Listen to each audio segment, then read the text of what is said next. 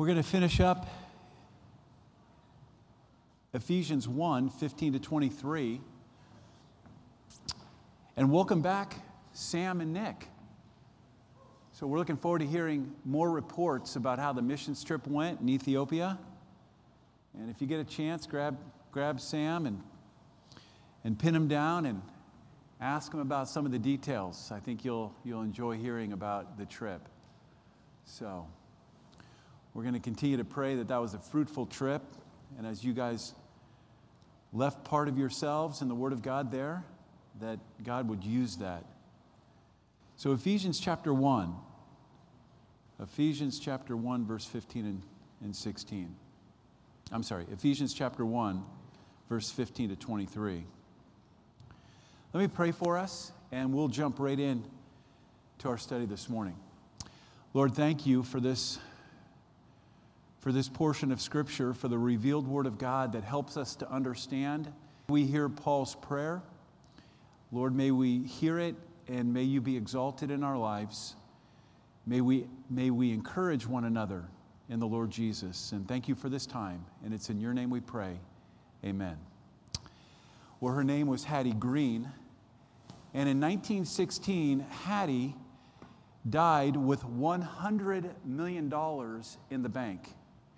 And yet she lived like a pauper, meaning she could have bought a home, but she rented a house where she lived. Hattie didn't want to spend the money, and she ate cold oatmeal. In fact, when Hattie's son cut his leg, Hattie was looking for an emergency department that would treat him for free, and she couldn't find that. And by the time they ended up finding the medical attention that the son needed, the leg needed to be amputated because of infection. Hattie Green died in 1916 with $100 million in the bank, and yet lived like a pauper. The Scottish Highlands widow, a poor old widow living in the Scottish Highlands, was called upon one day by a gentleman who had heard that she was in need. And the old lady complained of her condition and remarked that her son was living in Australia and doing very well. The man asked, "Does your son offer any help?" He inquired and asked if your son can offer any help. "No, nothing," she replied. "He writes me regularly once a month, but then he sends me this little picture with his letter." Well, the gentleman asked, "Can I take a look at this picture?" And as the man further examined this little picture, it came to find out that it was actually a draft for 10 pounds, which translated about $100 in today's wealth. The Scotland Highland widow, she was misunderstanding what was being given to her by her son, and it was of no consequence to her until it was fully explained, and then she understood that this is actually money for you to use. It's a resource for you to use. It's wealth for you to use. I mean, these illustrations help us to understand what we've been talking about the last couple weeks. We have all that we need in Jesus Christ. And this morning, we're going to just catch up where we left off and then move on to the third resource, the Lord Jesus Christ. Let me just kind of draw your attention where we've been. When you look at Ephesians chapter 1, verse 15 to 23, we noticed in verse 15 and 16, Paul has this prayer. Paul's praying, and he's asking God that as Christians, we would have a deeper understanding about the resources that we have in Jesus Christ. He wants them then to understand the resources they have in Christ so they'll walk worthy. And in fact, we've talked about this. Ephesians chapter 4, Ephesians chapter 5, it's very clear from verse 1 of chapter 4, verse 17 of chapter 4, chapter 5, verse 2, verse 8, and there's other references to walking worthy of our calling, to walk worthy of Christ. And so it's important, and Paul's making it really clear about the importance of having resources and understanding our resources so we may walk worthy of Christ. That has been stressed in this particular passage as we listen to Paul talking to the Ephesian Christians who live in a pagan culture. And so we've looked at the Spirit, and notice there in the text, verse 17 and 18, that we might have the Spirit. And we've talked about the Spirit, who is the teacher, the illuminator, the comforter. And then last week we talked as well about the security of the believers, how we've been called with an irrevocable calling. This calling cannot be taken away from us. We've talked about the inheritance that has been given to us by the good man, Jesus Christ. Every good man leaves an inheritance to his children, Proverbs 13 says. So we've been left with an inheritance. And then we stopped and we didn't cover the power that is directed towards us. And that's where we want to take off this morning and look at the power that is directed towards the believer as a resource. So, and then we'll conclude with the Savior, the resource that we have, the Savior, the Lord Jesus Christ. And we'll notice that this morning. So look at the text, verse 19. We have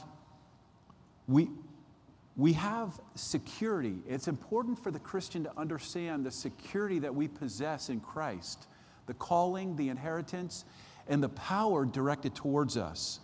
That is all part of the security that we have, the power that is directed towards us. Verse 19. The immeasurable greatness of his power towards us who believe, according to the working of his great might, that he worked in Christ when he raised him from the dead. When you look at verse 19 and verse 20, you can't help but to see God the Father has this great power directed towards every believer, and it's that same power that's according to the power that he's working in Christ Jesus. It's that same power. And so let's talk about this a little bit, this eternal power that is directed towards us. I want to give you some thoughts here that will just stimulate your mind about the great power. Now keep in mind, please feel free if you have a question, if something's not clear, if you have a comment and would like to add something, please feel free to do that. We have mics around. I have a mic right here. Craig has a mic.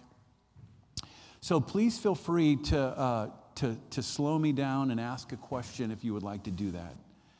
So let's talk about this. The definition of the word power here, this power that is directed towards the believer as a resource that we have in Jesus Christ, the power that is directed towards us, it's an intrinsic force. It's a power, it's a strength. It really is a violence. It's a might. Here's some concepts that we can understand in terms of the word power that's directed towards us. The biblical precept that helps us to understand this eternal power that we have and that work towards us and work towards every believer is what does it mean to have God's immeasurable greatness of his power towards us? So the word power here means dunamis. It's that word that we see in the English dynamite. It's a transcendent power. It's an unparalleled or unequaled power. We can see that illustrated in Genesis chapter 1 and 2. It's the power when God spoke a word, his spoken word illustrates a power because he creates something out of nothing. And so we see here that illustrated. It's very hard, if you think about it, to comprehend God's power, but we can see what it looks like from Genesis 1 and 2. It's a force, it's a strength possessed by only the triune God. And we can see that in chapter 1 of Ephesians, verse 21. It's a strength exclusively for the Christian. Notice verse 19 where it says towards us. It's a power directed towards us. And so it's an energy illustrated throughout creation. I mean, Martin Luther was struck by lightning almost twice. Can you imagine if you're going and you hear the sizzle of lightning? I mean, I remember one time when I was in elementary school, 6th grade, I was walking to school, pouring down rain, and as I hit the blacktop heading towards the classrooms, I could see this major flash, and it was the flash, and I could hear something, and I got to tell you, I just hightailed it as fast as I possibly could. But we see these we see this power illustrated throughout creation, and we see it also illustrated in Genesis chapter 1 and 2. So it's a power that does not originate from nature, but it's outside of nature, and it works its way in. God's immeasurable, great divine power. Look at that verse 19. And it's benefiting you. And I specifically want to just slow down because it's that power that's directed towards every believer. It benefits you. That is a resource that we as believers have available to us. It's towards you. A power illustrated by raising Jesus from the dead. And we're going to talk about the resource we have in our Savior, Jesus Christ. But sticking to this theme of the power, what does it mean to have God's immeasurable great power directed towards us? Well, let me just kind of finish up this part of it by saying this. It's a power that will regenerate or change a life. We're told in Ephesians 2, verse 1, right after this section, chapter 2, verse 1, we're told that before we're in Christ, we're actually dead in Adam. Dead, not able to function. We have no stimulus towards God. We have no passions towards God, no desire towards God. We're dead. And so we have a power directed towards us that can change a life, that can regenerate a life. And that's why it's important to understand in context here the Holy Spirit's work, to understand the security that we have as believers.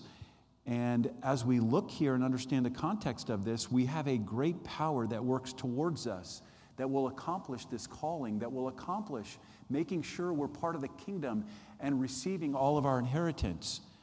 So it's a power that regenerates or changes a life. 2 Corinthians chapter 5, verse 17, it says that we're now new creations in Christ. We're new. We've not just been redone, we've actually been changed. Our desires and our passions and the things that we want are new. We want Christ. We want to hear Christ. So it's a power that will save a life. Ephesians chapter 2, verse 1. It is a power that will sanctify. It's a power that will actually set you apart. And just as importantly, it's a power that will work in your daily life. I had to do a routine blood test at Quest Diagnostic, and I've had to do this many times. And every time my doctor will say, here is the written order, but don't worry about the written order. I'm going to go ahead and send it over to Quest, and they'll know exactly what kind of blood test to do. And so last week I had to go in for the blood test, just assuming it's going to be like normal. I'll get there. They'll see what the doctor's orders are. And so I left the written forms at home. Had them right there. Could have grabbed them. But 100% of the time, it's always worked like this. So I get there, and I have a young lady, maybe 21 or 22, call me in. I sit down, and I start to prepare to get my blood drawn. And she says, "Can I have your work order? I don't see anything here in the computer." And I say to her, "Well, the doctor normally says," "Well, he didn't." Well, and she just cutting me off every step of the way, and essentially, she kicks me to the curb. And I'm like, and she just will not have any of the excuses. She won't have any way for me to work this out. I asked her, could I have my wife fax you these orders? They're right on my desk. Could I, no. I said, could I, when I go home and I'll get the orders and come right back, can I just have my place in line? Because when you work with Quest, the funny thing about it is you can't call them. You can't email them. There is no communication. It's all automated. You sign up and that's it. There is no communication. So I'm pleading with her. If I go get my orders and I come back, do I have to stand in line? And she was adamantly, yes, you're going to be right back at the back of the line. And I'm like, I said, could I talk to somebody other than you? Who would you like to talk to? There's only 3 people in the whole office. I go, well, someone other than you? And so, begrudgingly, I worked it where begrudgingly she went ahead and pouted off and got me another person.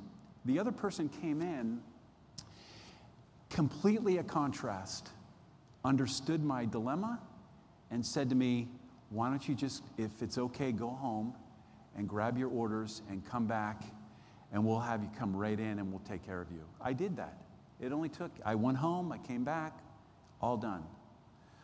Well, on my way home, I was thinking to myself about these lessons that we've been going through.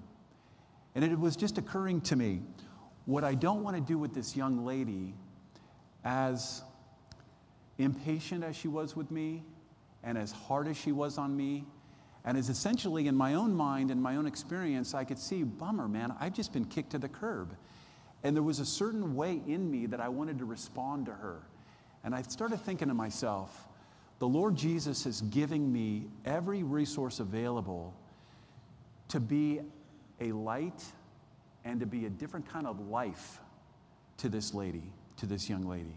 And so when I came back, and in fact, there were just parts of my old flesh kind of hanging on after I got the test, I was thinking to myself, Lord, I'm going to follow the resources that you're giving me.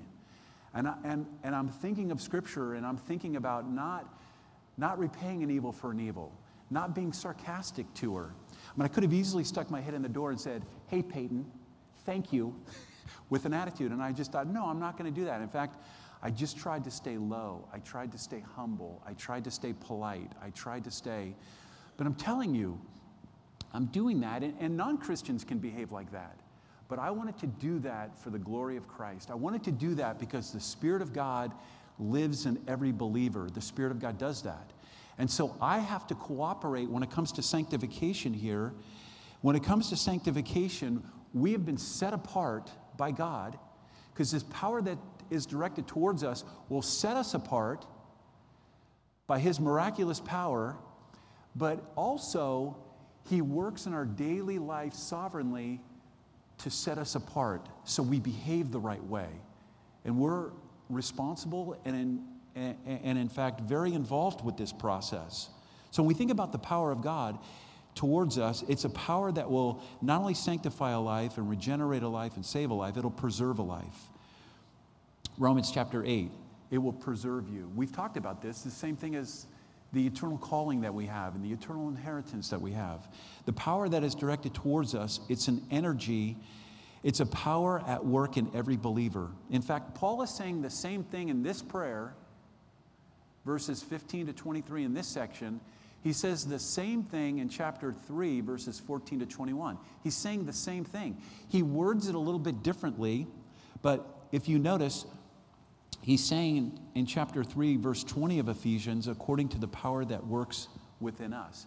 It's really, if you compared and if you took the time to study those passages side by side, you will see major, major comparisons right there. So, when we talk about the resource of the security of believers, we're talking about the calling, the inheritance, and the power that works towards us in verse 19. So let's move on then, and we're going to look at the Savior, Jesus Christ. Let me just pause for a second. As we move into the Savior, Jesus Christ, I want to make sure it's really clear. Our first resource is the Spirit of God. The second resource that we have available to us is the security of the believers in this passage. The security of the believers, the calling, the inheritance, and of course, the power that is towards us. You can see when you look at verse 15 to 23, you can see all the twists and turns there. It takes time to look at this and kind of maneuver through this to where we're hearing clarity from Paul talking to the Ephesian Christians and understanding it today. So let me just pause for a second and ask, any questions, any comments, any thoughts? All right, let's look at this third resource that we have, the Savior, Jesus Christ, verses 19 to 23. Look at verse 19. The immeasurable greatness of His power towards us who believe, according to the working of His great might, that he worked in Christ when he raised him from the dead. And if you look at if you continue to look at the rest of the passage, you're going to hear this and you'll see this passage that's going to illuminate, it's going to give us knowledge about him. And in fact, when you look at verse 17, you're going to notice that Paul's praying that we would have the Spirit of God that would give us the spirit of wisdom and of revelation and the knowledge of him. And when we look at verses 19 to 23, you're going to notice how Christ is illuminated here. Christ the Savior is pointed to here. And so let's look at this together. We have a risen Savior. How does the Christian benefit from the resource, the Savior, Jesus Christ? I mean, isn't it interesting in our lives? You know, this is such an obvious, think about how obvious this point is. As Christians, we have Jesus as our resource.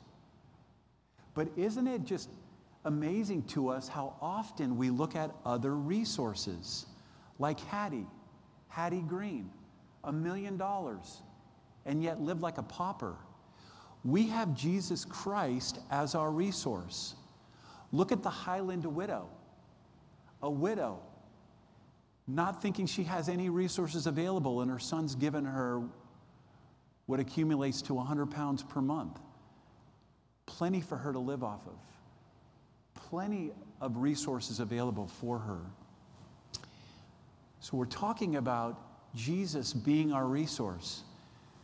How often do we miss him as our resource? So we can take a moment and just kind of think about that in our own personal lives. So how does the Christian benefit from the resource, the Savior, Jesus Christ? Number one, he's the resurrection. Look at verse 20. So God is showing the immeasurable greatness of his power towards us as Christians, and also it says he's showing that same immeasurable great power towards Jesus by raising him from the dead. And that's interesting. We see God the Father involved here. So we see here Jesus Christ being raised from the dead. And what's most interesting too, and what we're left with as Christians when we reflect on the revelation of God, we see that the Father has raised Jesus from the dead. But I want to draw your attention to John chapter 11, verses 25 and 26, because not only does God the Father raise Jesus from the dead, listen to John chapter 11, verse 25 and 26.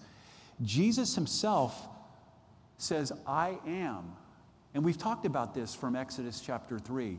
Jesus says, I am. In fact, he has 7 I am statements, and this is one of them where Jesus says, I am. And he's telling Martha, who's this poor woman who just lost her brother Lazarus just died, and the way the story goes is Jesus could have come, he's been healing the sick all over the place, and yet Jesus stays for a while where he was in the town where he was resting. Jesus stayed there purposefully, so sovereignly Lazarus would die. And by the time then Jesus comes into this town, Martha meets him and is saying to him, Lord, my brother's died.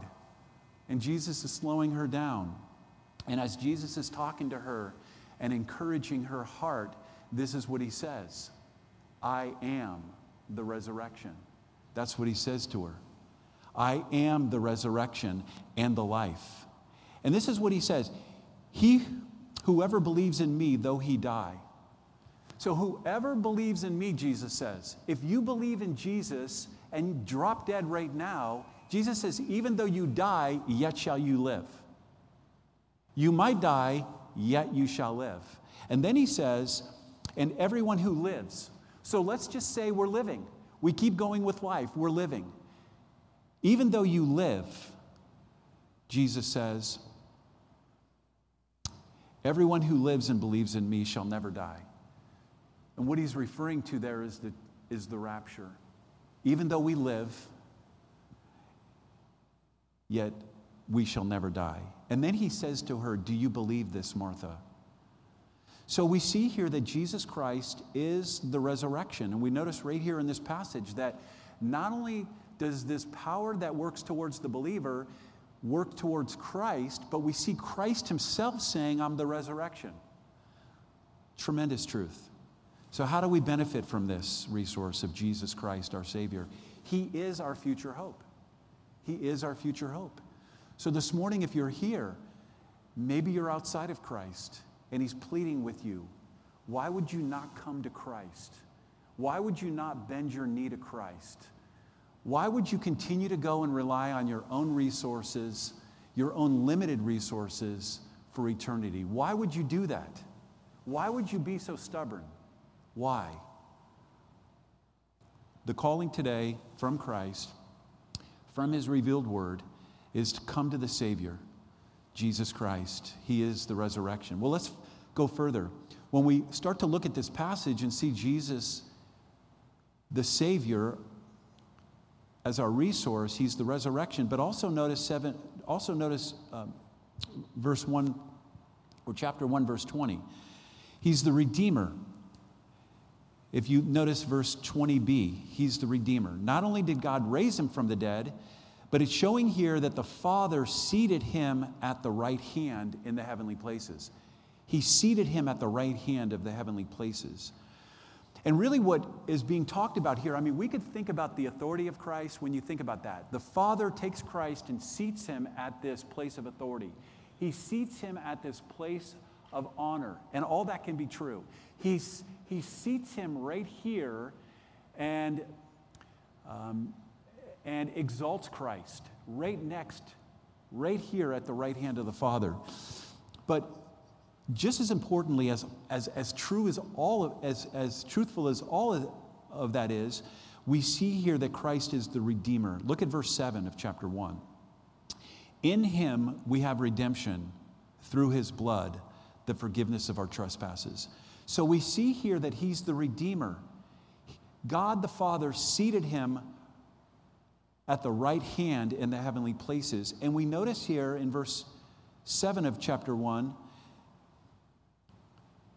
in him we have redemption through his blood, the forgiveness of our trespasses. What is going on right here is Paul is saying, once Christ has accomplished the work on the cross, the Father saw that work and was so pleased with the completed, sufficient work of Christ that he now sits him at his right hand. Can you see that picture? He's the Redeemer. He's completed something. He's sufficiently completed it. He has completed it, and it will benefit every believer. God seated the Son at his right hand, verse 20b. The Father satisfied with the work of the Son, verse 20b. The Son's blood is sufficient to satisfy the Father.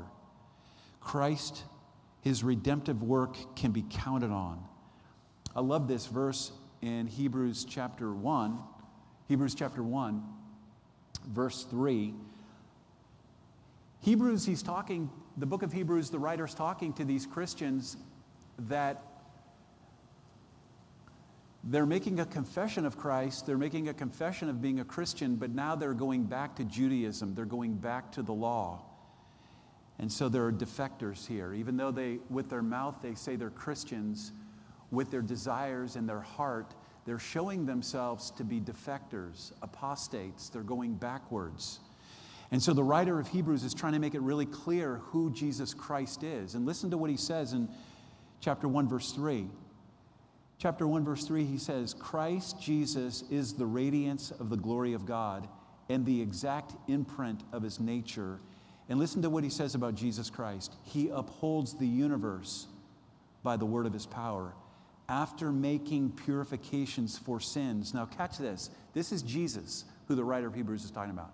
After Jesus made purifications for sins, Jesus sat down at the right hand of the Father. And what I'm trying to point out really simply from the revelation of God is this. God the Father has sat him down because he completely sees the sufficient work of the Son. But Christ himself sits down, making them equal. I was reading this, I was just astonished. What marvelous, marvelous truth. And what a wonderful resource that we have. The risen Savior and the Redeemer to count on. And so Christ's redemptive work can be counted on. There's other passages we can look at. Hebrews chapter 10, verse 12 and 13 says the same thing. He sat him down. And so we see here this tremendous, tremendous work of Christ. And we see this power directed towards Christ, but we also see the power of Christ that allows him, once he completes his work, to then sit down. And so the Savior's work can be counted on. And so the question is, are you counting on that redemptive work? Is that a motivation in your life? Is that a resource that you're counting on, Christian? Or if you're outside of Christ, could you see that you're so stubborn not to come? Are you so stubborn not to come to Christ and to see his resurrection and to see his redemptive work on your behalf? You should come. And if you don't come, the most fearful thing that you have in store for you is not your own guilt and not your own consequences. It's actually the wrath of God that is pointed towards you. All the more should you come. All the more you should come to a willing Savior who's saying, I have raised from the dead for you, and I am your redemption. I'm your substitute. So, what a great truth that we see here. Christ is our high priest. I mean, under this section, we can see here he's the Redeemer. But when you look through Hebrews, in fact, verse 1 of Hebrews chapter 8, it says, now the point that the Hebrew writer is trying to make, the point is this, he's saying, we have a high priest, one who is seated at the right hand of the throne of the Majesty on high. He's just relating to not only is he a Redeemer, but he's a high priest. I mean, we can go on and on about this seating at the right hand. He's the Redeemer, he's the high priest, he's the substitute. We could go on and on and on. It would be wonderful to go on and on and on. I know it warms my heart when you hear these kind of resources that we have available to us. So the verse confirms Jesus, his words. Listen to this.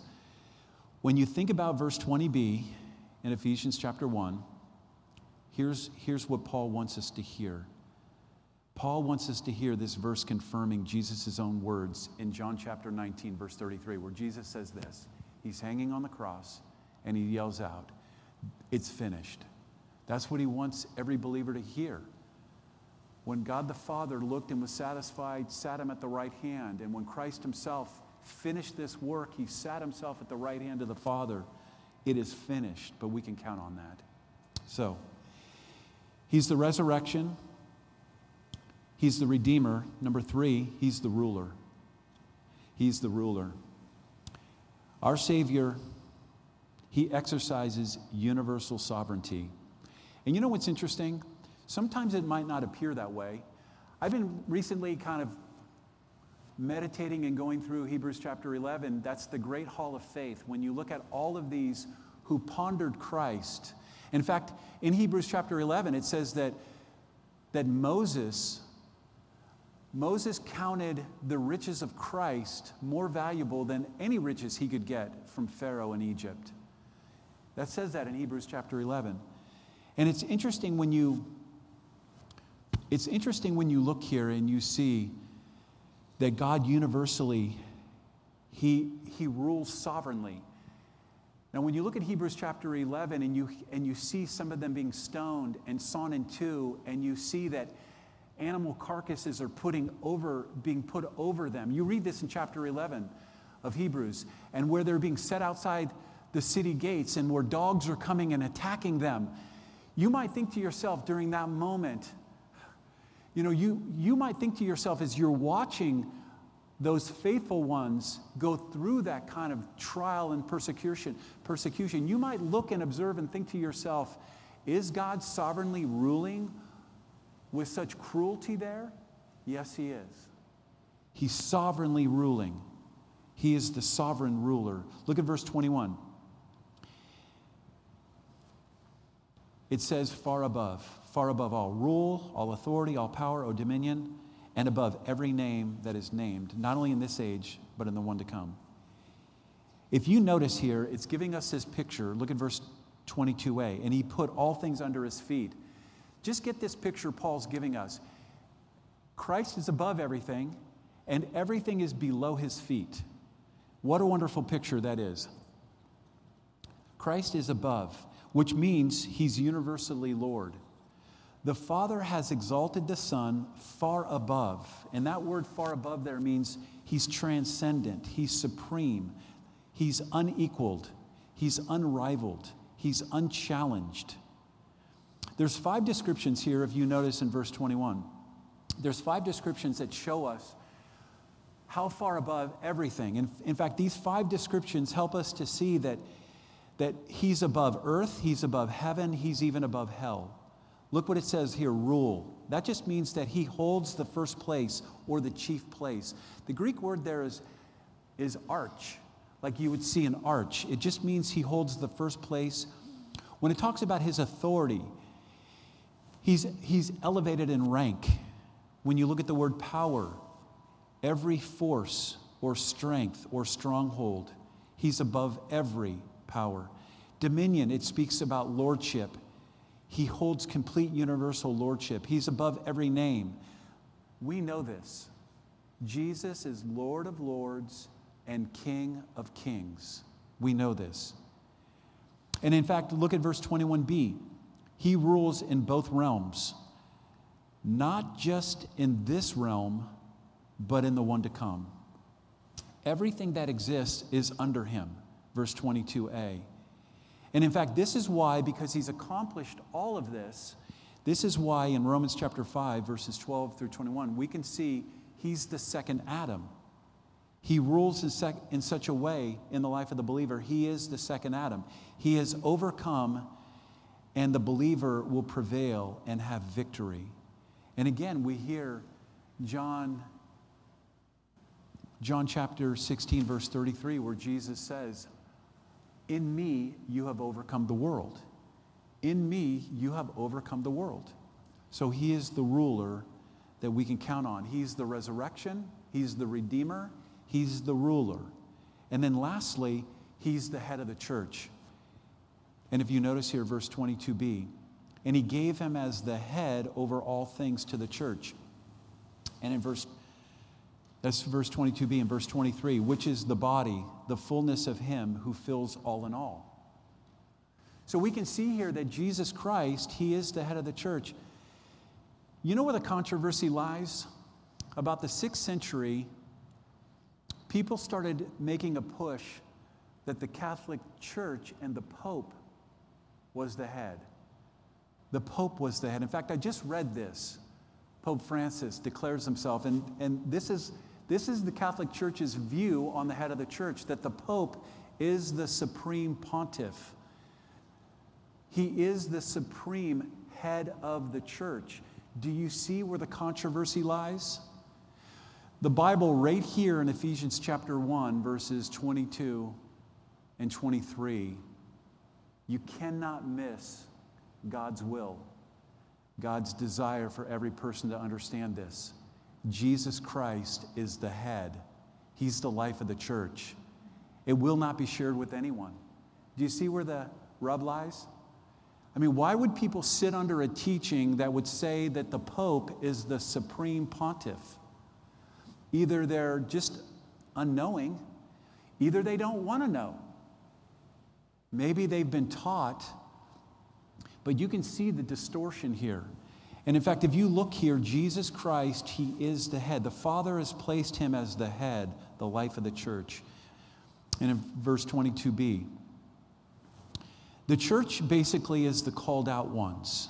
It's the ones that are called out, the ones that are chosen, the ecclesia. The church is his body. And in fact, that's who we are. We're his body. There's many of us. And we're to function in his body. There are many of us, and yet we're one because of the head. Isn't that a beautiful picture? I mean, you can look at this in 1 Corinthians chapter 12. You can look at it in Romans chapter 12. He is the head that gives life. We are the body, the fingers, the toes, the mouth, the ears. We're his body. We function as his body. And so he completes and he brings completeness to his church. Look at the very end. Look at the very end of 23. It says here, the fullness of him who fills all in all. Now, I loved doing these lessons. I have just tremendously enjoyed it. I've looked at this verse before and I thought, okay, what does this mean? And I'm hoping to give you a snippet here of my readings and those things that I've looked at from reliable sources. What does this mean? It means here, what does it mean that the fullness of him who fills all in all? He completes and he brings completeness to his church. So what does he do for the church? What does he do for you, part of his body? How does the church benefit from him being the head? Let me just give you several thoughts here as we conclude. He fills it with life. If you're in Christ today, you're part of his body, and because he's the head, you actually have life. And the stress here and throughout Scripture is for us to function as his body. Are you functioning as part of the body? I know many times leaders get discouraged because they're trying to shepherd, and when they look, people are not functioning in the body. I mean, I've heard this from leaders for years and years and years. Where are people? People that confess to be Christ, why are we not functioning in the body? I don't know. I don't have that giftedness. I'm going to get off on a side tangent here, and I'm going to refrain myself. But we need to be part of his body. You're important. Christ looks at you as part of his body. He values you as part of his body. And we need to respect that. So he fills it with life. He replenishes it with strength. He replenishes the body with strength. We need your strength and your participation. He feeds it with his body and blood. And not very long from now, this morning, we're going to take communion. He fills his body and with his blood. And we get to remember that. We're going to take communion and remember his body and his blood because he's the head of the church. He causes it to be attractive. I was golfing last week, and I wish I had time to tell you the whole story. I had an older brother growing up, and I just loved my older brother, and I was in junior high when he was in high school, and all of his friends. Well, God has done something really kind of strange and kind of fun for me. A lot of these people that I, as a kid, would look up to, I'm now friends with over circumstances and then moving to Vacaville. And so I got to golf with all these people, 3 of them actually, that were my brother's friends, but I'm the only Christian in the group. And as they're talking about all the things that they're talking about, I'm walking down the fairway and I was kind of chuckling because I'm remembering Ephesians chapter 1, verses 15 to 23, memorizing things in my mind and just going over things about how God strengthens me and how God illuminates my mind with this Holy Spirit. And I'm looking for opportunities to be different than these guys. Isn't that strange? Isn't that interesting? I mean, for me, I wish I could go into more detail and kind of help you to see that picture. It was really fascinating. I felt attractive because Christ. And it was interesting. It was just interesting circumstances. I was able to accomplish things there that kind of, they were like, what? And it was just interesting. And I'm just telling you, it was Christ at work in me.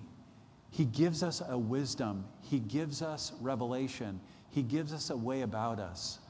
When we are close to him, he causes us to be attractive because he's the head and we're his body. He calms us with peace. How does he fill all in all? He brightens us with his holiness. He glorifies us with his glory. The church learns to sing out. Listen to this, just like the Song of Solomon, chapter 2, verse 16. He's the head, we're his body, and the body learns to sing out, my beloved is mine, and I am his. What is his is mine. I am who I am because of Christ. What a beautiful picture of Christ as the head and we as his people. Well, just reflecting back as we're kind of finishing up here, there was a man who tried to exist in Patagonia, South America, He tried to stay out there. He was dropped off, and he wanted to see how long he could survive out there. And as he was out in Patagonia, he built his own shelter, and he tried to stay occupied throughout the day, doing his daily chores and functioning. He caught fish. He smoked them. He caught fish. He dried them out. He smoked them. And the interesting thing, after 90 days, when he had to call for help, when help arrived, the amazing thing, we talked about this illustration before, but I thought I would conclude with it. The amazing thing about his adventure, 90 days in the wilderness of Patagonia, surviving there, the amazing thing when his rescuers came and found him suffering from malnutrition, his body was eating itself. He was dying from malnutrition. When you saw him, he was a twig. It took him months and months and months to become nurtured again and to become normal and healthy again. And what was amazing about this man's adventure when the rescuers came into his hut to rescue him, laying next to him was 30 dried fish that had been smoked. He caught them, he smoked them, he dried them, 30 of them sitting there. And for some reason, he couldn't bring himself to eating that. That's amazing. I do not. And I know you don't want to be that person that has those resources right there, and yet you're not taking advantage of it. So we've learned. We've learned our resources. The Holy Spirit of God, the security of the believers, and we've learned here the Savior, Jesus Christ. Let's feast on him. So let me pray for us, and we'll move to worship. Lord, I'm just grateful, God. Thank you for allowing me to teach this Sunday school. I just pray it's been edifying, and I pray that Christ has been exalted. May we have many, many more times like this, Lord, where we just feast on your word, and we're thankful for Christ Jesus our Lord. And it's in his name we pray. Amen.